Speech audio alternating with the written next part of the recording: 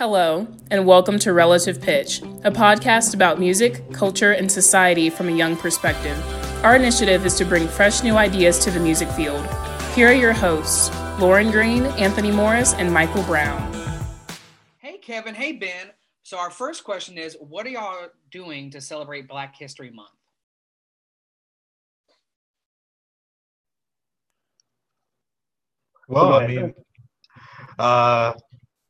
Well, I guess it's starting with right after this recording. I am performing at a concert that is about Black History Month. Indiana University, where I'm currently attending for my master's degree. Because campus wasn't open for Martin Luther King Day, they moved it to Valentine's Day. So we're doing a concert today, and I'm in a euphonium quartet where we'll be playing a piece that was arranged by a Black musician, my euphonium professor, Dr. Demondre Thurman, and we're going to be playing there later today. And there, of course, will be a recording out afterwards. Yeah, and so for me, I'm actually going to be on a program with the Tulsa Symphony with William Grant Still and Adolphus Hailstork, which is going to be really fun. And so that concert's coming up, and then I'm actually trying to get into more black classical composers that I'm not very familiar with. So I'm looking at some George Walker things right now. I'm trying to get more into Florence Price and others. I love the Walker Quintet, and I love Hailstork's variation for solo trumpet. It's great. So a little bit to start off the episode after that is, can y'all tell us a little bit about your musical journey, your bios, how you got to where you are now? I'm currently working on completing a master's here at the University of Georgia in music composition.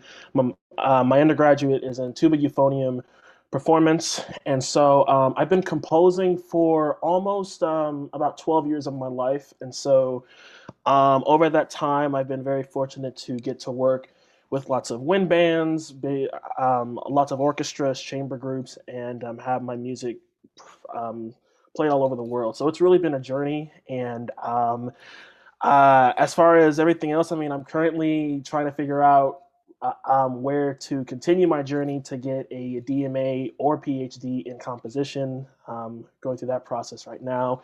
And so I just love collaboration. I love working on new concepts and new ideas. And so I can't wait to see sort of what happens in the next few years. Yeah, and for me, as I mentioned, I'm currently doing my master's degree at Indiana University, actually in euphonium performance right now.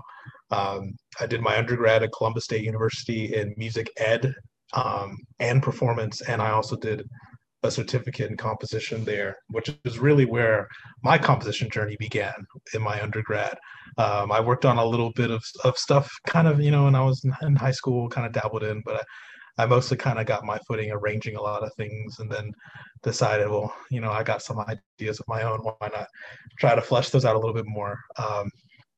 But yeah, in the last year, really 6 months, that really things have started to take me more in the direction of composition, and it's just been wild to experience it all and just to see where things are going, because I find myself at a point right now where, even though, as I mentioned, my degree is euphonium performance, I find myself more dealing with composition and working with that studio and in my lessons with that. But yeah, I'm excited to see where things go. Awesome. So one of my first questions that I want to ask I'm kind of jumping right in here. So is it hard trying to compose like fresh new music when there's already so much music that's out there? Yeah, I think so. I mean, I think to a degree, a lot of us as composers, we put pressure on ourselves sometimes to want to live up to an expectation, I suppose. But I feel like for me, I find solace in the point of view that, though there's a lot of music out there, and there's a lot of conscious music out there for everything, that there's not a whole lot of me out there. There's not a whole lot of my voice. And I feel like that, therefore, that what I have to say and what I can contribute to the repertoire can be significant, and it means that much to me to be able to do that. So yeah, it's hard, but I also find joy in it as well. Yeah, just to echo what he said, I think for me, I'm always really fascinated with sort of what new things are happening, what new sounds are being created, and more and more of people who look like me, who are doing really awesome things. And so, I think with me, coming up with ideas is more so something that comes to me really naturally.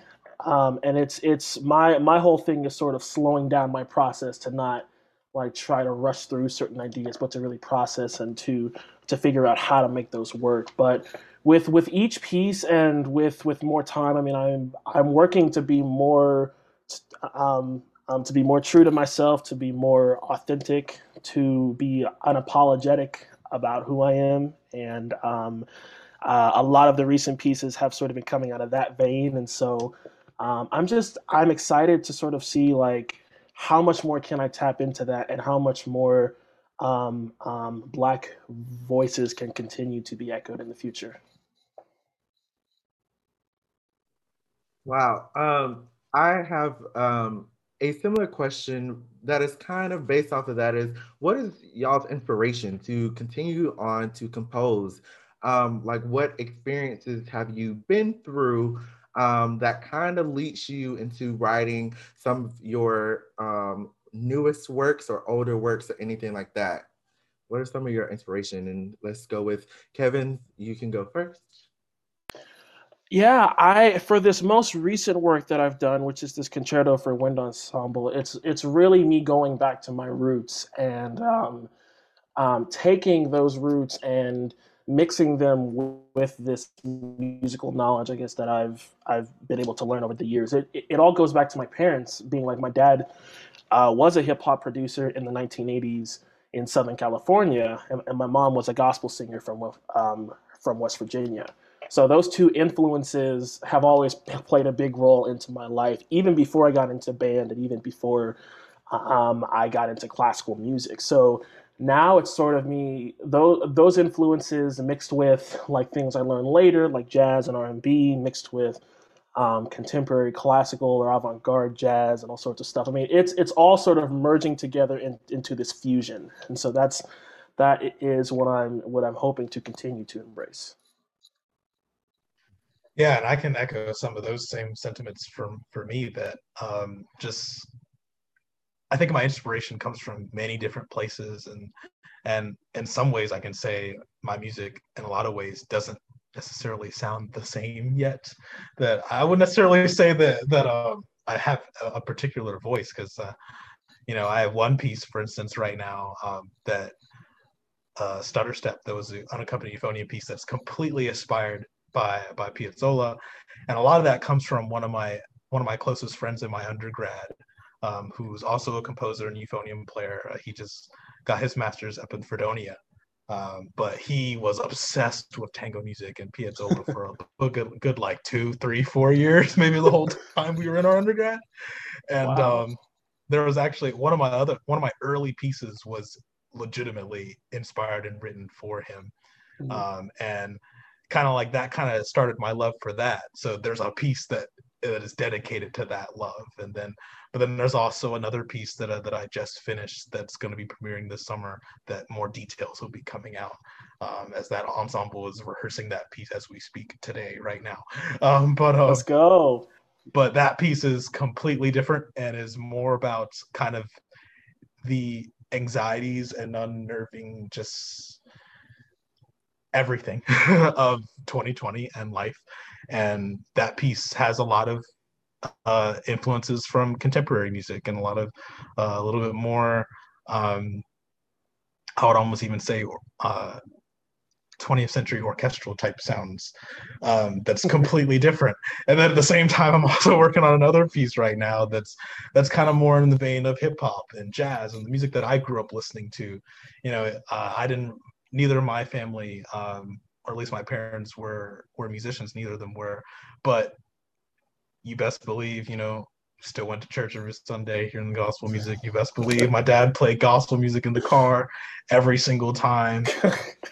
You best believe back in the day I was listening to my fair share of hip hop and rap, and all of that. So like it's all there. It's just all part of the culture, and I think that's one of the things I'm really excited about with this piece, and maybe even some others going forward, of being able to tap into kind of what really got me in love with music early on in my youth.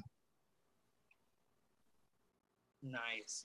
It's always good to see what like inspiration and what voices go into your compositions. Is there any like particular composers, alive or dead, that you have studied or performed that has made you look at composition differently, or looked at like I know for me, I love playing works by Mahler, but I'm never going to compose because I cannot do that at all. So I was wondering if y'all have listened to these composers like, oh my God, I haven't thought of that.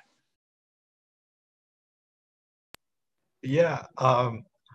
So I just mentioned Piazzolla for one of my pieces, but I think most recently, and talking about the piece that I just finished, a composer like that for me would be Shostakovich, and how I was working on a piece and working on rep for that, and how right now I'm actually also like kind of been really digging into his string quartets. And I think last semester in one of my classes I wrote a paper on his 13th symphony.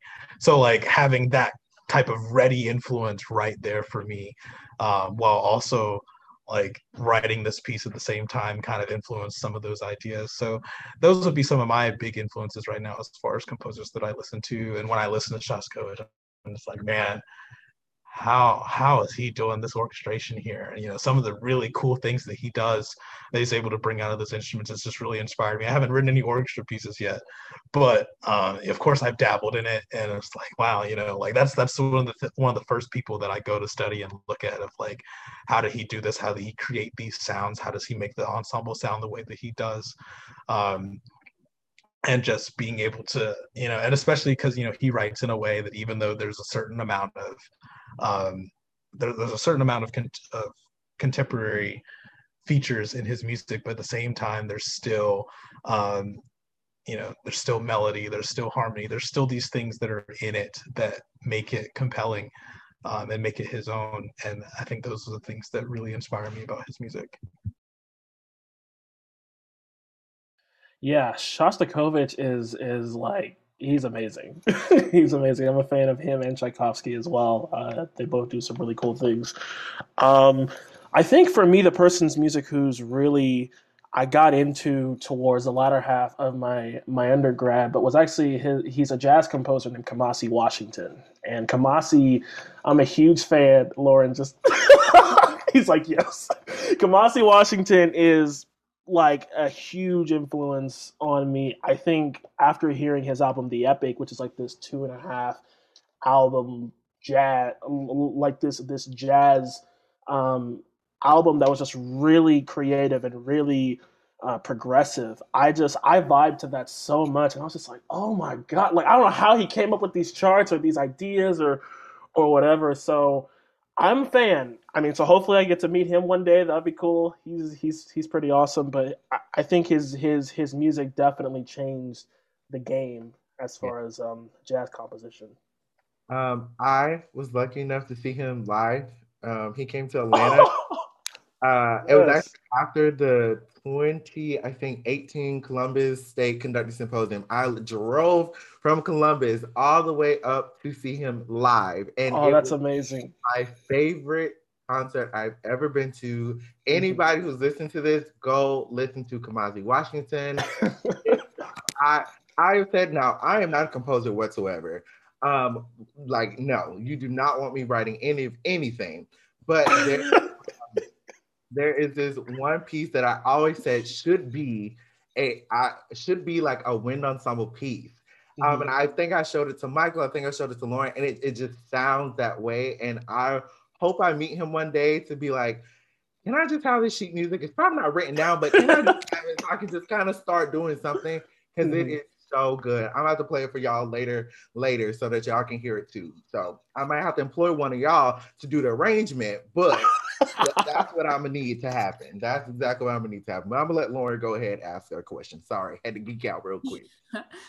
Okay, so we all know like what's kind of been happening politically in the world like lately this past year and everything. So I guess one of the questions I have is like, are there things you avoid in your compositions or try to avoid due to a fear of like, backlash or, rejection? Because I know that with compositions, it's something that is supposed to be super personal to you. And, us being African Americans, it's like we have to live through all of this. This is something that's a part of who we are. And so is it hard trying to, I guess, do you even try to separate it or do you just put it all into it actually,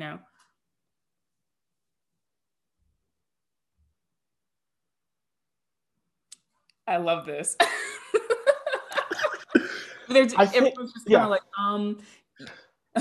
I think with me, this has been something I've been dealing with within the last year or two, because I ended up writing a piece that sort of was a precursor to everything that happened in 2020. I wrote this piece called More Than Words, and it's a piece about my observations as a young Black man in this country. And I was very scared to do this piece initially because I'm literally putting my thoughts out there on things. I'm putting my opinions out there. And it's a composition that asks a lot of questions. And I think this was written in November of 2019, which is really crazy because I think the piece has taken on a whole new meaning now that it's 2021 after everything that happened last year. It's almost in a way kind of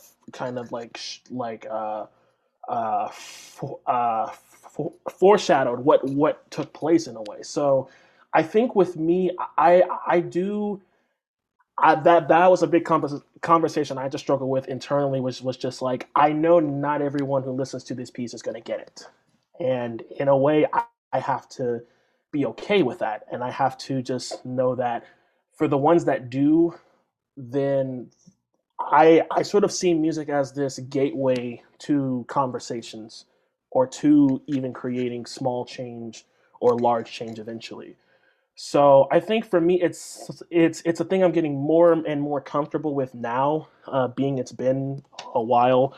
But there's a new piece I have coming out that is called Requiem for the Unarmed. That is a piece I wrote for Wind Ensemble. That was supposed to be premiered this month actually, but has been pushed to 2022 due to COVID. And it's probably my darkest wind band composition that I've written in terms of the subject matter, and is a way to memorialize George Floyd and Breonna Taylor and others. And so I think, once again, I know that not everyone is going to agree with this piece, just like not everyone agreed with the previous one. But this is important to me. It means a lot, and it's a way of self-expression to those who may not be able to express themselves in this way. Yeah. I mean, does it affect the way I write? I mean, I feel like no. Similarly, I'm also writing a piece right now that is, I guess, memorializing some of the things that happened last year and the events. And I remember similarly, it was hard for me to even agree to write it. The person that asked me to do it, he asked me literally like, I think a week after the initial protest began. And I didn't officially say yes until like September. It took me a couple of months. And just in general, part of that was also because throughout much of the opening months of the pandemic, through like, March, April, May, June, July, maybe even August, it was just tough to write music in general, just because as we were all getting used to what was the normal or what was becoming the normal and what in a lot of ways still is the normal, that it was hard to feel inspired to really do anything. And particularly writing music was hard and was something that I left on the back burner. I know, like, and it's funny because like it all started where right before the pandemic, Anthony, I was writing a piece for you, and that piece was also similarly kind of about kind of our culture and things, um, and unfortunately it didn't get premiered because of COVID, and we had to move it back kind of indefinitely at this point, which is unfortunate.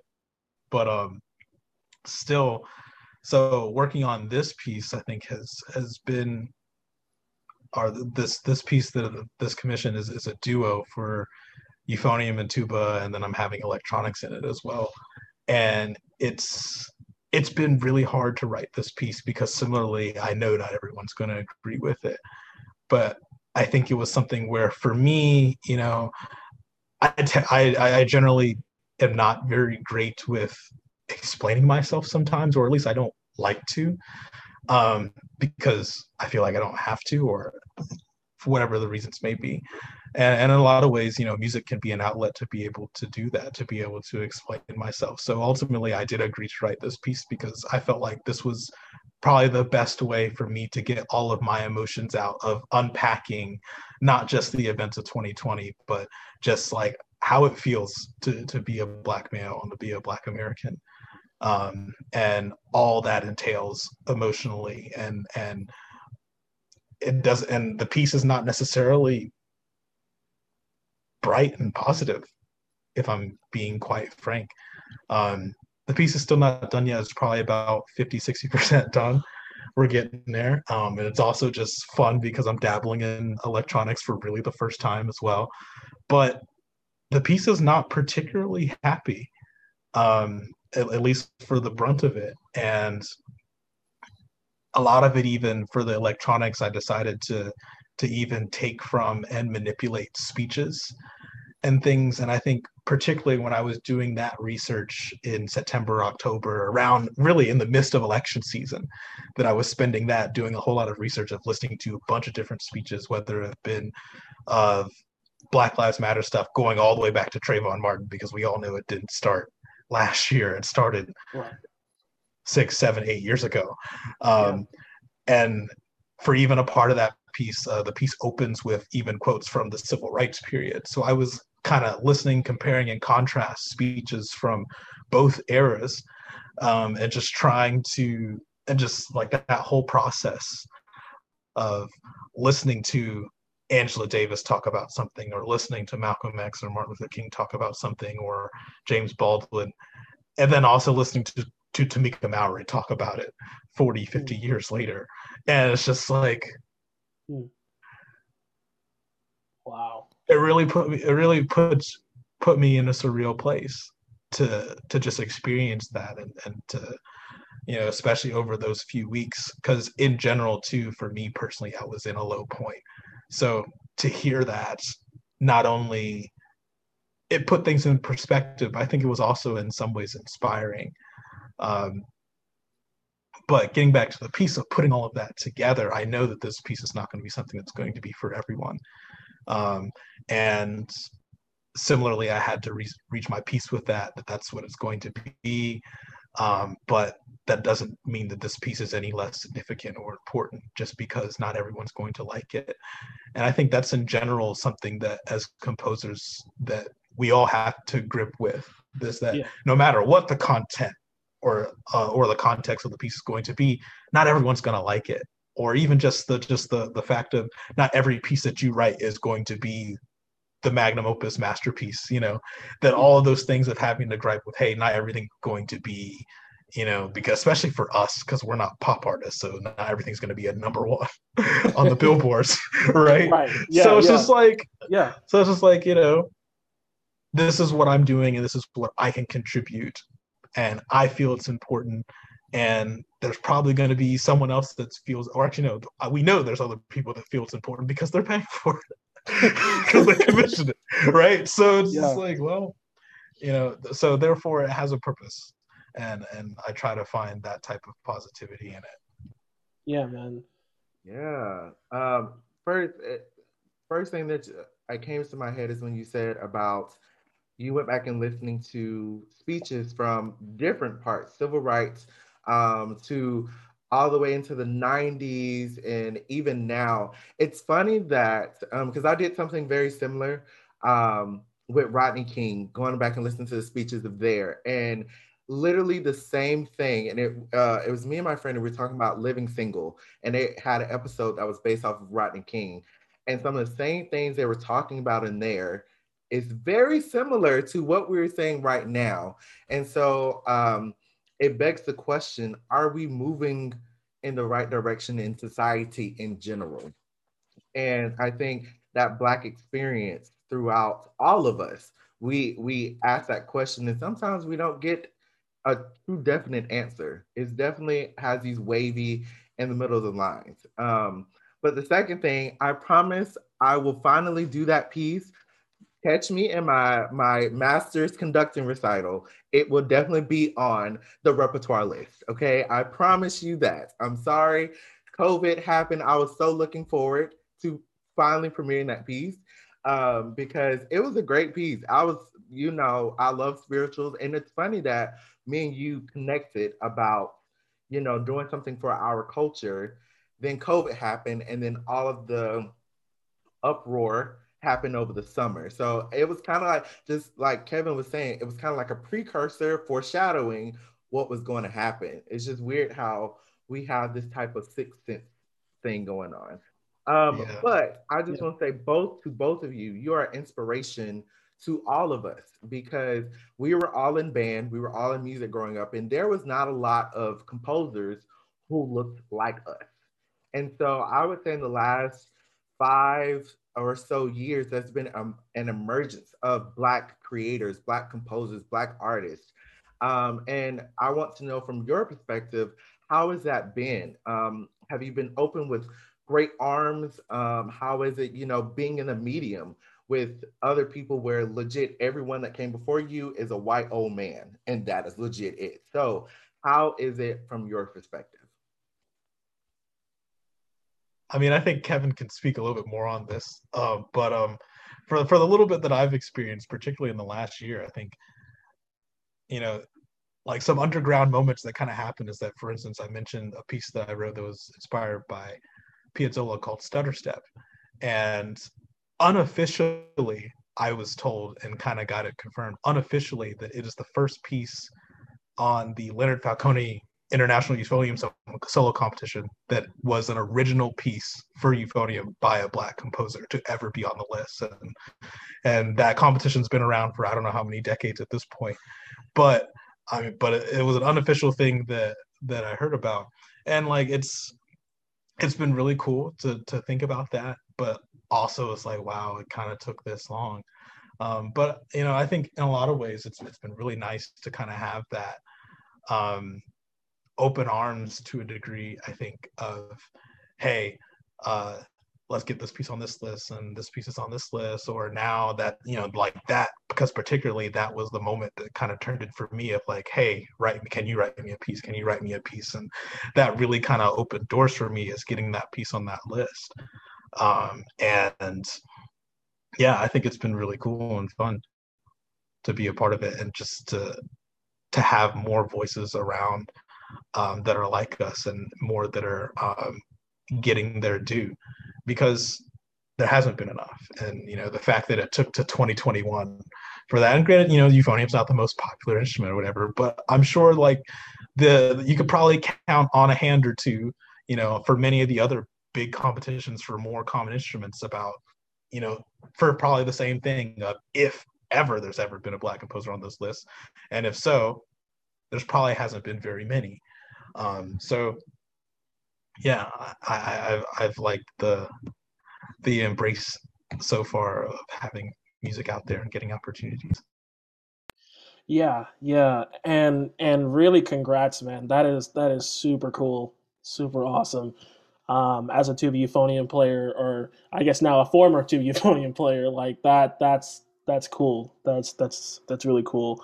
I'd say for me, I've definitely been greeted with open arms, and it's I've had the chance to meet Valerie Coleman and to meet Carlos Simon, Omar Thomas, Quincy Hilliard, just really wonderful people, and in a way they've been really like mentors to me, and have just sort of helped me to sort of to get a grasp of what it's like to write in the wind band world and the orchestral world, and how does all this stuff work. And it's really been I've been sort of welcomed into this community, which has been really awesome, of composers and of directors and of conductors as well. And so um, I'm really grateful to that. I think the piece that sort of put things out there was kind of the Euphonium Concerto, working with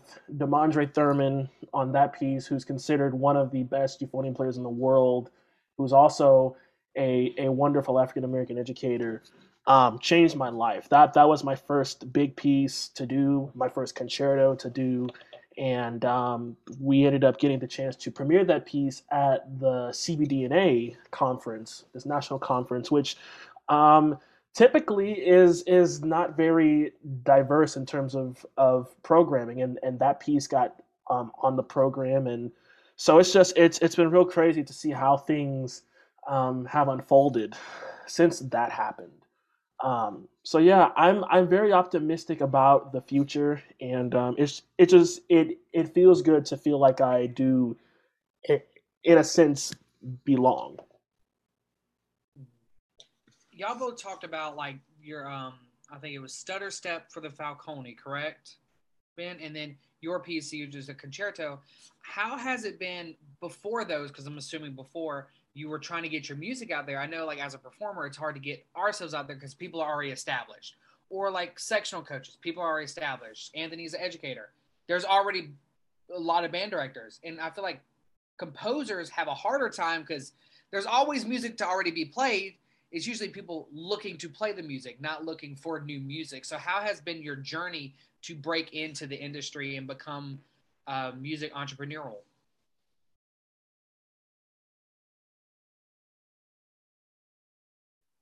Well, I guess my journey's been a little bit unique in a way, to where yeah, getting to this point was hard for me, as far as being a composer, where a lot of like probably the things that I did of note prior to Stutter Step were competitions, particularly, where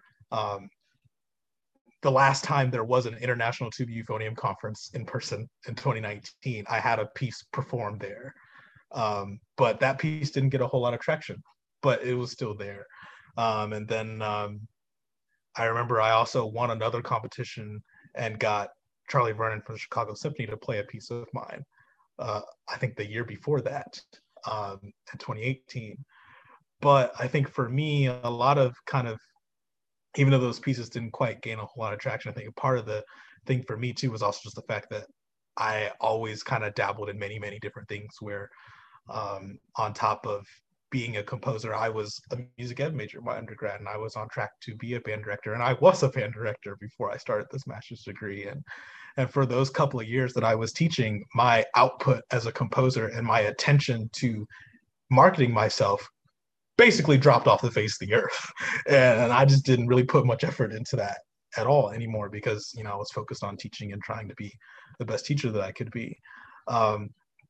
So yeah, so it's like, as far as my journey goes, just getting there, I think it's, in some ways it's been interesting, just because I think in my undergrad I always kind of viewed composition as kind of a side thing that I was doing for fun, or not necessarily for fun, but just doing it because I loved doing it and it was fun. But then as other things came along, you know, those kind of took the forefront. And then ultimately, you know, I made the decision that being a public school band director wasn't something that I felt like I was meant to do right now. So I decided to go back to school and do other things. And here comes composition all again. And all it takes, I think, you know, as Kevin and I have talked about, all it really takes is one piece to get the notoriety, and, you know, that can change everything. And, you know, Kevin's been living in it for like over a year now, or 2 years now almost. And I'm kind of just getting in living it for the last like 6 months or so. But, you know, I can definitely say that if you were to tell me that I would be doing what I'm doing now a year ago, um, I wouldn't have seen it. I wouldn't have seen it. Yeah, I feel the exact same way, man. And I could have never foresaw any of this happening. I think what's it with me, it's been a combination of a lot of things. I think I was lucky enough to go to a school, I think, where no one was really writing for band.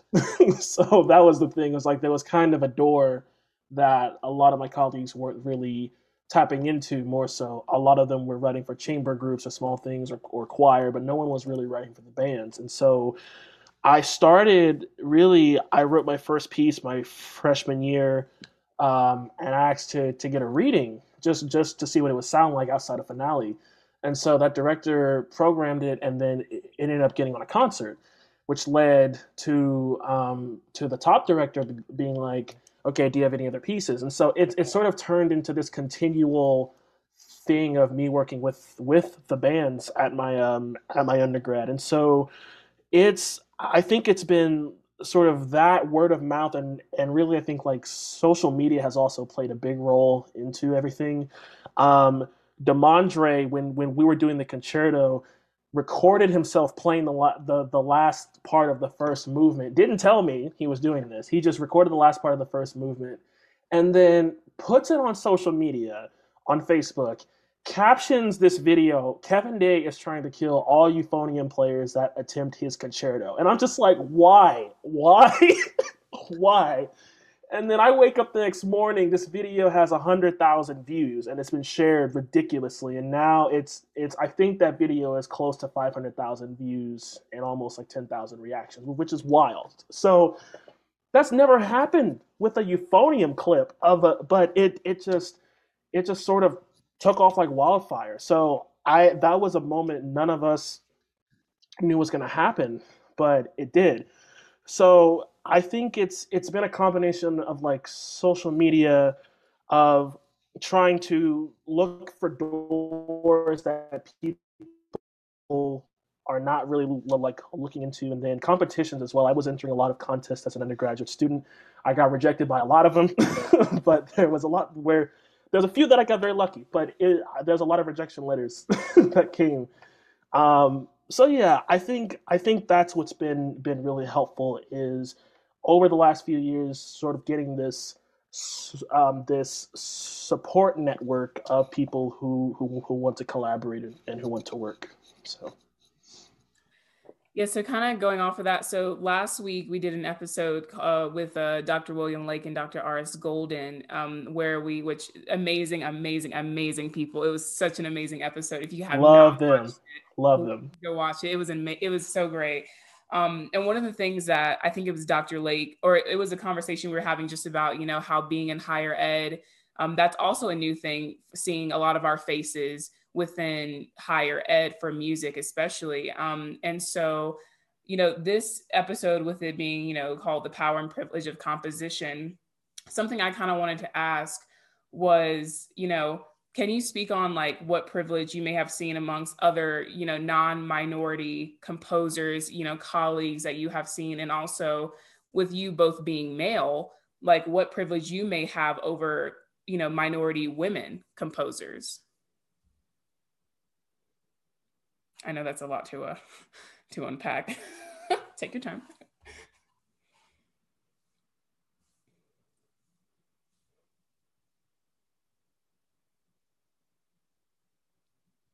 I'll put in Jeopardy music during this during this part. Did you see how they have the same? They have the same like hand, but they're just like, No, it's a really good question. It is a lot to unpack. And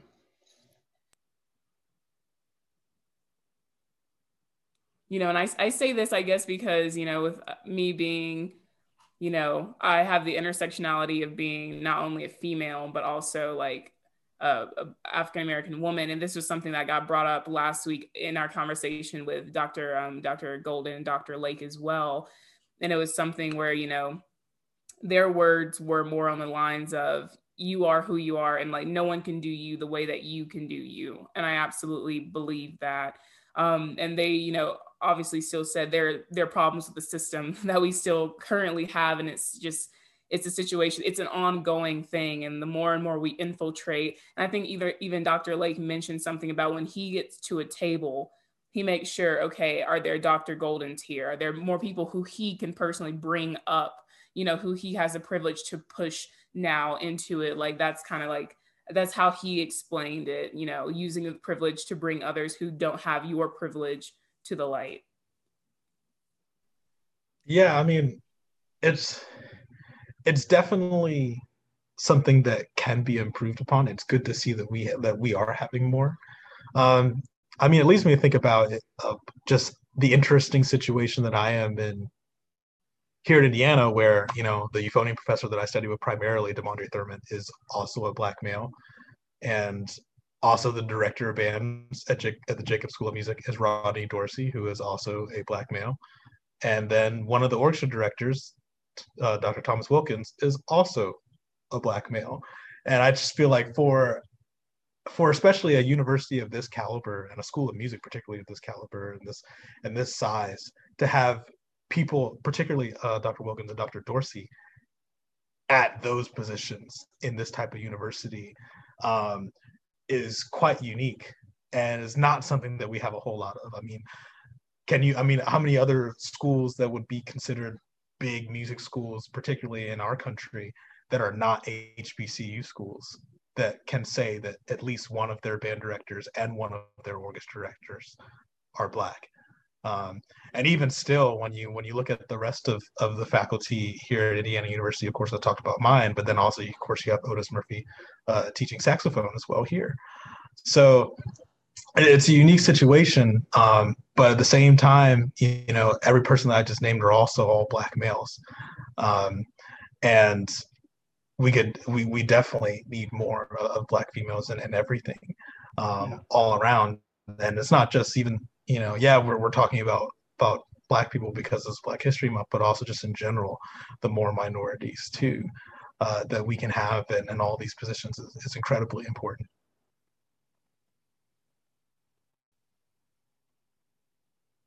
Yeah, I think so too. And I love William Lake's point about using using privilege that you have to sort of help bring people up. I think that's in a way how I've gotten to this point. I've had a lot of people who mentored me and who've helped me, navigate how this how to even do any of this, because I didn't even think any of this was possible, that you could be a composer, that you can write the music that you want to write, and that you can have a platform in a way to help others. So I think that's what we need more of, is more people to use their platforms, especially minority composers, use that to help bring forward the next generation of composers, the next generation of conductors, of educators. So all of that is really important. And yes, we do need more Black female representation as well. And I'm lucky to know a few up and coming composers who are really killing it right now, and I'm just very excited to see what they're going to do. One of them being Jordan Davis, who currently works up at MSU. She's writing some really cool music, and I'm excited to see just this horizon of new voices that we've never heard before. I think that's what makes the future really exciting. To piggyback off of that extremely heavy but awesome question, we're going to go something a little lighter, just a little, give your brains a little break. How did each of you go about choosing your respective schools, UGA and IU? What went in your decision thought process? Why did you were this is the school where I can see myself grow for the next 2 years? What all went into that process and decision making? I think with me, choosing UGA was a very long process. I had some other schools in mind that I was looking at, and when it came down to things, it came down to UGA and another institution. And I decided to come here for a few reasons. I think one, back in 2018, I was invited to UGA as a guest composer because they were playing one of my pieces. And so the Hudson Wind Ensemble did a piece of mine. They flew me in, and I got to meet everyone. I got to talk to the composition faculty there. I got to meet people, and it seemed like a really chill place. It seemed like people were just vibing. There was no contention. There was no one there wasn't a feeling of like cutthroat competition in a way. It just seemed like it could be a very chill place. And so I did some thinking about it because obviously, I mean, I'm from Texas. I don't know nothing about Georgia, except I know Atlanta. But like, I didn't know nothing about Athens and what that meant. But in hindsight, I look back at this choice and I'm like, I would have never created More Than Words if I didn't come to UGA. I would have never gotten the chance to work with some of the people who've have changed my worldview in a sense about how I view things if I didn't come here. So it's a place where I'm grateful that I did choose to come here, despite maybe what a lot of people would have wanted me to do at the time. So I think the thing about this place is there's a lot here that is changing. There's a lot about progression, about inclusion, about equity. All these conversations are happening right now here and at the Hugh Hodson School of Music. And so I'm a part of these conversations now, and I'm meeting with different people in the higher administration, and I'm a part of these discussions. So I just see it as it's a place that is growing, and it's a place that is becoming more inclusive to all.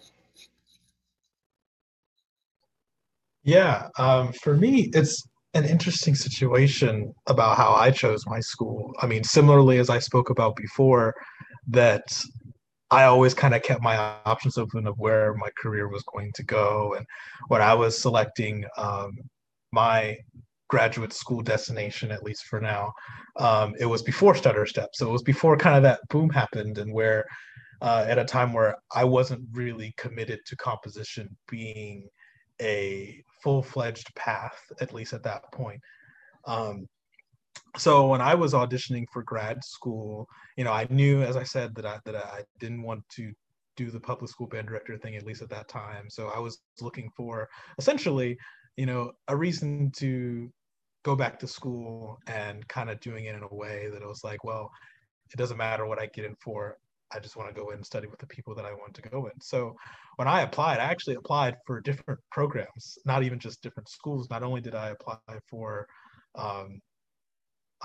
euphonium performance, which is ultimately what my major is, but I also applied to places for composition. I also applied to places for conducting as well, and actually got to do some auditions for all of those things. I can definitely say having an audition season, if you will, where on one hand I was playing euphonium rep that was like up for Falcone that year, and to play euphonium and trying to practice as much as I could. But at the same time, I was also score studying to conduct the Hindemith Symphony for one of my conducting auditions. And at the same time, also writing a piece and making sure my portfolio was good, right? And then at the same time, somehow trying to find time to be a band director. Oh yeah, by the way. How did you do that? Oh my goodness. I don't know how I did it, but you know what? I'm still alive. And you know what?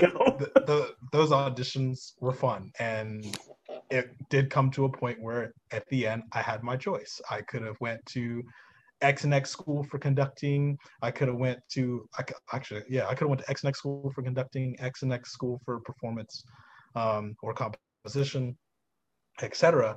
And I think ultimately what it came down for me was I chose Indiana University because, number one, and this kind of took out one or two schools, I knew I wanted to get a unique type of environment where, granted, this was at the very beginning of the pandemic where we didn't know that COVID was actually going to be going on this long.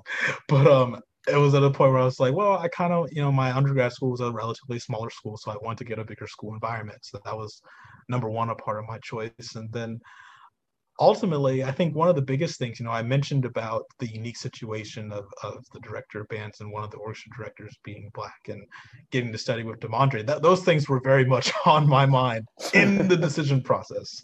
Those weren't just things that I was just talking about, oh, now that I'm here, this is great. This is a situation. No, I was very much aware of that when I applied, of the situation that I was getting into. And furthermore, for Damondre, for me, that it's actually a full circle moment where him and I have had our connections going back to when I was in high school, where I actually auditioned to study with him for my undergrad. But due to different circumstances, I ended up not going. And this was kind of a full circle moment of like, hey, I have a second chance to study with someone who growing up in high school was like, hey, this man's my hero because he's someone that looks like me. And not only does he look like me, but he's a great euphonium player, right? So for me, that was a big part of the decision of like, hey, it's not many times in life you get a second chance to do something that for a long time I really wanted to do. So that, plus knowing the situation and the environment of the director of bands in the orchestra, and being able and saying, well, maybe I can try to like hint, nudge, be like, hey, I did get a couple conducting spots. Maybe I could, kind of at least like just pick their brains and but also, all jokes aside, to be able to pick their brains and talk about, with them, what was it like for you to get to where you were, and to have those different perspectives from those different positions. And I mean, and even then, Damondre has his conducting background as well, where he's conducted some orchestras in his tenure at different universities. And he studied it as well. So to be able to kind of have that connection and also knowing that, with that, I talked about Damondre having his conducting background, he also conducts or runs the brass band, the brass choir here too. And that was also kind of part of it of like, well, I can kind of help that out as well. Unfortunately, we haven't had brass band, so that hasn't really happened, but it's still been something that's been talked about. So for me, it really came down to that environment of like, hey, there are some opportunities here for me to get to know people that are in fields that I'm interested in, that look like me. And there are not many other universities of this caliber that I could get that from, even though maybe or maybe not, I wanted to get a conducting degree more than I wanted a performance degree at the time. I still felt like, hey, even though I can agree I want, it was more important to me to go and be in that environment that seemed too good to be true, that I felt like I needed to be there. And things and anything else that happens will happen, because at the same time, I'm still here, I'm still at a great university, and I'm getting a good education, and if something is going to happen for me and is meant to be, it'll happen. But yeah, it really came down to the environment for me. Yeah, kind of going with that really fast. I think as a composer, it's like having the environment to be able to create what you really want to do, to sort of challenge like your ideas and also challenge the people around you. I think that's a big part of choosing an institution, I think, and that's, you want to be in a place where you have the ability to learn from those people, and also just to like to be able to feel like you have a home in that place. I know, like I definitely feel like I have a home here. You probably feel like you have a home at Indiana, where you just feel like you're in a really supportive environment. I think that's very crucial to any composers, or just to any college student in general. Definitely. First, I want to say, Ben, I'm so glad that we were your friends at that moment of your big choice of where you wanted to go. Because I would text you like, okay, what do you think now? Or what do you think now? After this audition, what's going on now? Tell me what's going on. And legit I was just so happy for wherever you're going to go. I was always like, Ben, you're going to do fantastic things. So I'm so glad that is working out for you in your favor. I'm so proud. And our relationship started literally all the way in Colorado, which is so weird. Yeah. We are all from Georgia, and then it took us to be in Colorado for us to be like, hey, hey. So I'm so proud of you, and congrats on all your things. And Mr. Kevin, this is our first time meeting, but I love something you said about UJ being so really these conversations of inclusivity and everything. And that brings me to our next thing. We're going to have CJT on the podcast next month. And I know Yes. it's great. Yes. I love her to death. I've had conversations with her before. Yeah. She is the exact person who we just love, and I can't wait to have her on there. You will not be disappointed. Oh It's yeah. she's really fantastic. Yes, I love her.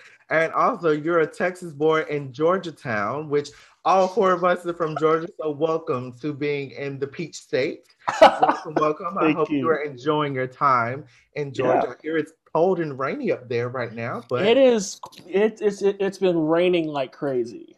So hopefully we get some sun soon. yes, yes. And so, for my last question for both of you is what is some inspiration that you would give students who are thinking about, specifically Black students who are thinking about becoming composers? What is some inspiration that you would give to that person?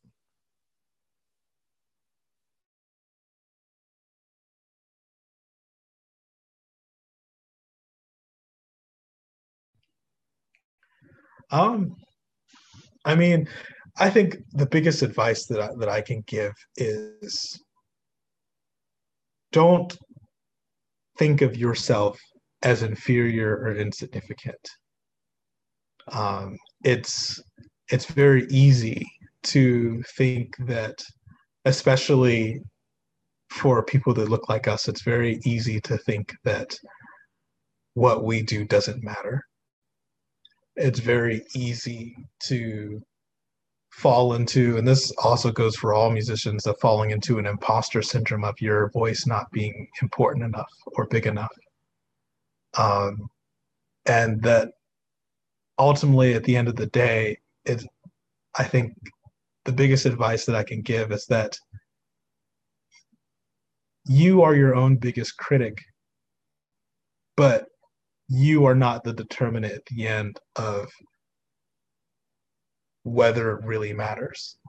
Leave that to everyone else. Leave that to the others.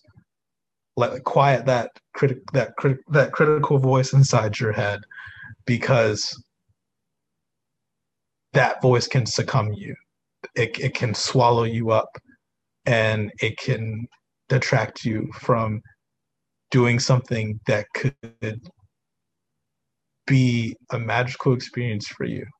You just have to be open enough to let it in and to let it happen.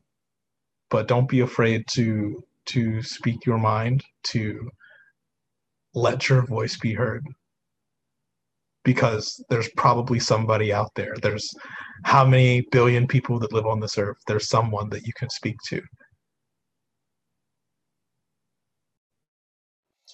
Yeah, and wow, that was powerful, man.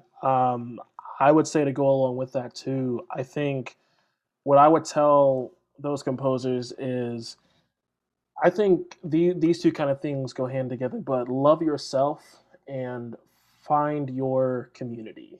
Love yourself and find your community. I think both of those things have been things that have helped me tremendously. I went through a lot of periods of like self hate and just self um, esteem being low and things like that. And I think me finding my community ultimately helped me to love myself even more. And in this world, not a lot of people will love you or love your music or love what you stand for, but in a way, your community, those people who really support you, will.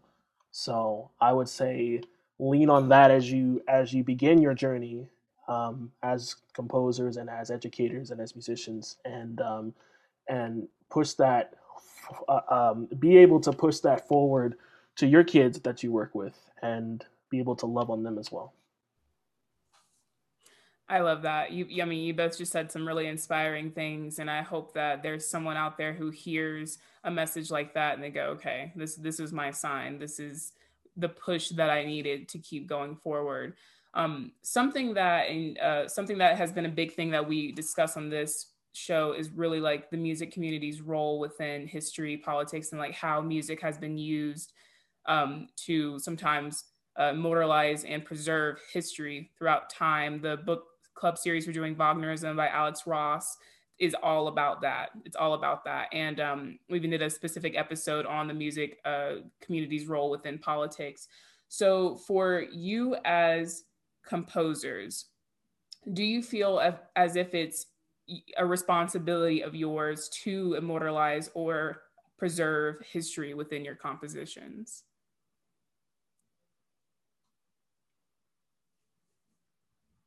We're just getting the good questions today.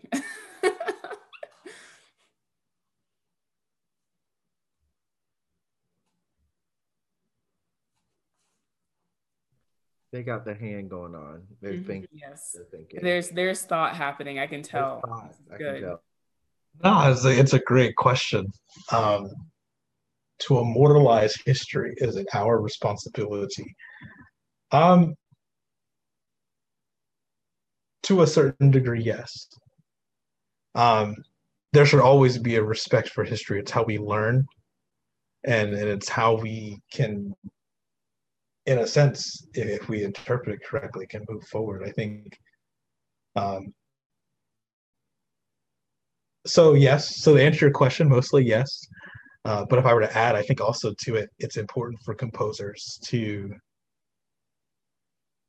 really, I guess, push things forward with respect to the past. I think is probably the best way that I can put it. Where as much as we talk about the classics so much, you mentioned Wagner, and everyone likes their Mozart or their Bach or their Beethoven or their Shostakovich, Tchaikovsky, et cetera, names, all of them. But at the same time, when you think about what those composers did in their lifetimes, that yeah, they may or may not have known about what happened before them or what came before them, but ultimately what they did or what they were a part of, whether or not they led the movement or not, was that they were a part of a movement forward in music, or at least that's how we are taught that they were in our music history classes, which is a whole other thing. But they had a responsibility to push things forward, and I think their responsibility to do that is what our responsibility is, because ultimately what makes music evolve, which makes instrumentalists better. Like, yeah, the instruments are better than they were 200 years ago, but the other reason why music is the way it is now and why it's evolved so much is because composers have continued to push the boundaries time after time. And therefore, I think it's really important for composers to continue to do that, to push those boundaries, whether that's fusing more things in, whether that's figuring out what instruments can do that they couldn't do before. I think that's even more of a duty, with, of course, a certain respect to the past of like, hey, this is how some people did it in the past. So obviously, if it worked for them, it's probably going to work for us too. It's a good baseline to start with. It's a foundation, I think. But ultimately, at the end of the day, those composers, Kevin Day on his piano on the back, he's got a La La Land thing on sitting on his stand back there, and there's a quote in there in the movie that John Legend's character says when he's talking to one of the characters. Like, he's bringing up old jazz musicians to Ryan Gosling's character, and he's like, these guys, Thelonious Monk, etc., they were revolutionaries. How are you going to be a revolutionary if you're such a traditionalist?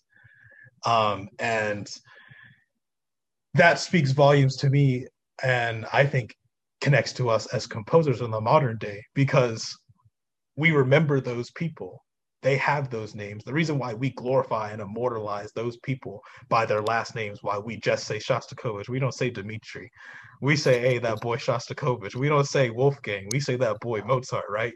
The reason why we talk about them in that manner, why we immortalize them, and why we put them on a pedestal, is because what they did at the time and after they were gone, history has seen as significant and important and revolutionary and evolutionary. Mm-hmm. So what we need to do as composers today is to do the same thing, Of course, we don't know how we're going to do that, and nobody knows what's actually going to maintain and have staying power, but that's what it takes. So to answer your question again, yes, but only to a certain degree. Yeah, I love that answer. Love that answer. I agree as well. Yes. I see it more so as like we have to tell our stories. There's so many stories that have not been told. If we don't tell our stories, who will? So it's, to me, it's just like, yes, push the boundaries. Yes, let's keep pushing forward to the future while like also taking into account where this music came from that we're utilizing now. But the stories that we've missed over the last 100 or so years, and even there are some happening now. I think that the narrative is still being written. History is being written now every day. And so I think what I'm most excited about is to like see how composers will tell their stories. How does that relate to now where we are in 2021? How that will even relate 10 years from now when we have no idea what's going to happen. So I once again, I'm excited. I'm excited to hear more pieces by Ben. I'm excited to hear more pieces by Quinn Mason, by Jordan Davis, by Carlos Simon, by Omar Thomas, like Valerie Coleman, whoever. Like I bring your story to the table. Let us hear your story, because even though you may not think people may resonate with it, there is one person who will. There's one kid who will, or there may be a college student who will, or even an old man or old woman. So let us tell our stories. Let's continue to make that a reality. Yeah, and I just kind of want to add more to that I feel like, to a degree, when I talk about that, of like revolutionizing or evolving with music, that perhaps that is the step, particularly for us, because when you look at the music history that we're taught in schools that I made allusion to earlier, what's missing is our story. That's what's always been missing. So maybe, again, who knows? Maybe the evolution is our story being told. No one knows what the evolution is going to be, but that's a solution. You're going to make me start shouting, man. Just start. Where my organ is? A sermon. Like, what's going on? Can we pick up our Bibles? Like, what is going on? I love Come it. On. Come on.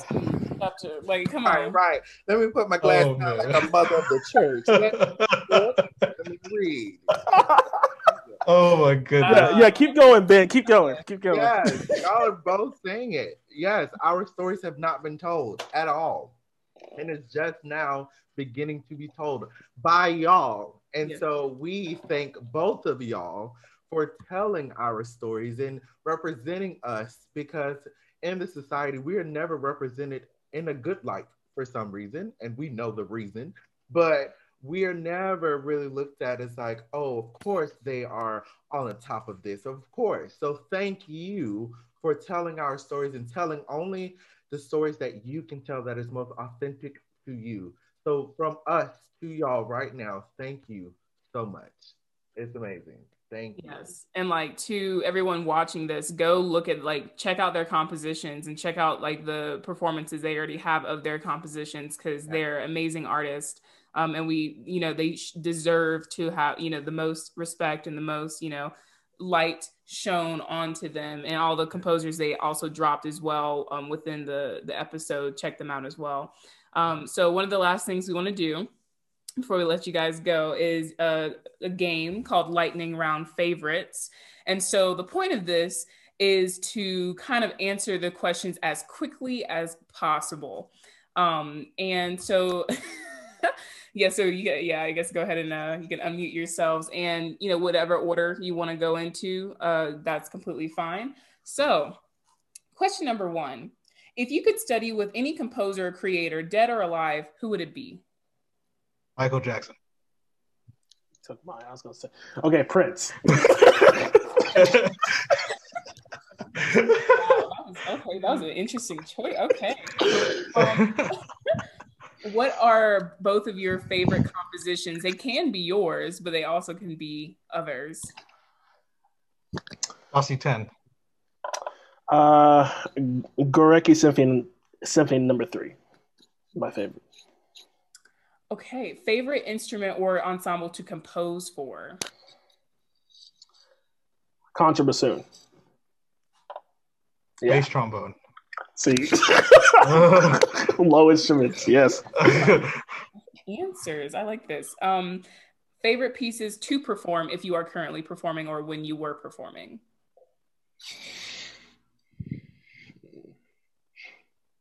Are we talking future tense or past tense? Both. Go for it.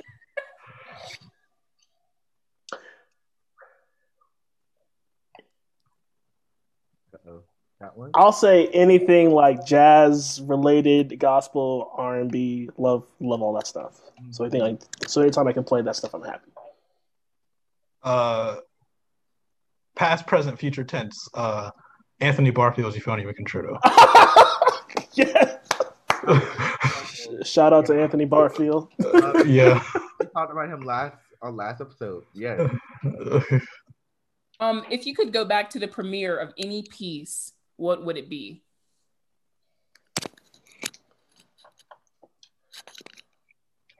Probably Rite of Spring. Ooh. Mine too. I just want to be a fly on the wall. Yeah. That was a good one. I woke up and chose chaos. Violence. I would have to say Maslanka Symphony 4 if I would have been there for that. Mm-hmm. When it first played. Okay, and then if you could, this is the last one. If you could have any ensemble in the world play your piece, which one would it be?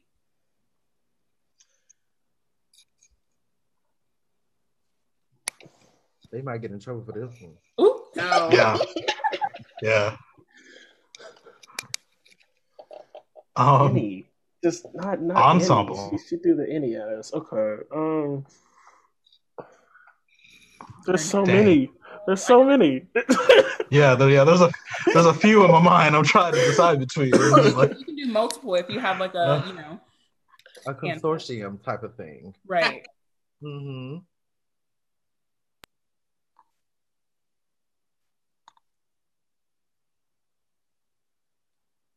The Boston Symphony. Okay. I would have to say the LA. I'll say 3: the LA Phil, the Dallas Winds, and the New York Philharmonic.